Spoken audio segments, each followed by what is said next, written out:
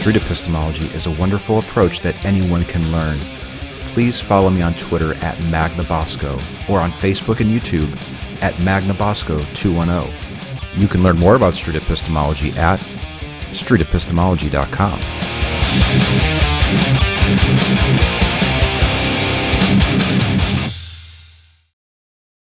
Hey, it's Anthony MagnaBosco here. There's yet another YouTube channel that you must check out called PineCreek that is uploading content related to street epistemology. It's run by this guy named Douglas, and I think he's on the leading edge of having conversations with Duggan apologists, presuppositionalists, and all different types of believers that you can imagine. He's got this wonderful creative style to him, and I think he's uploaded about 40 videos to his channel so far, so you have to check him out.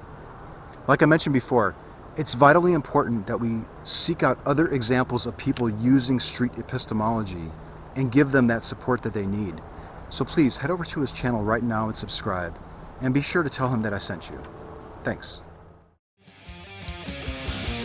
Street epistemology is a technique by Dr. Peter Boghossian in his book A Manual for Creating Atheists and his Android and iOS app, Atheos.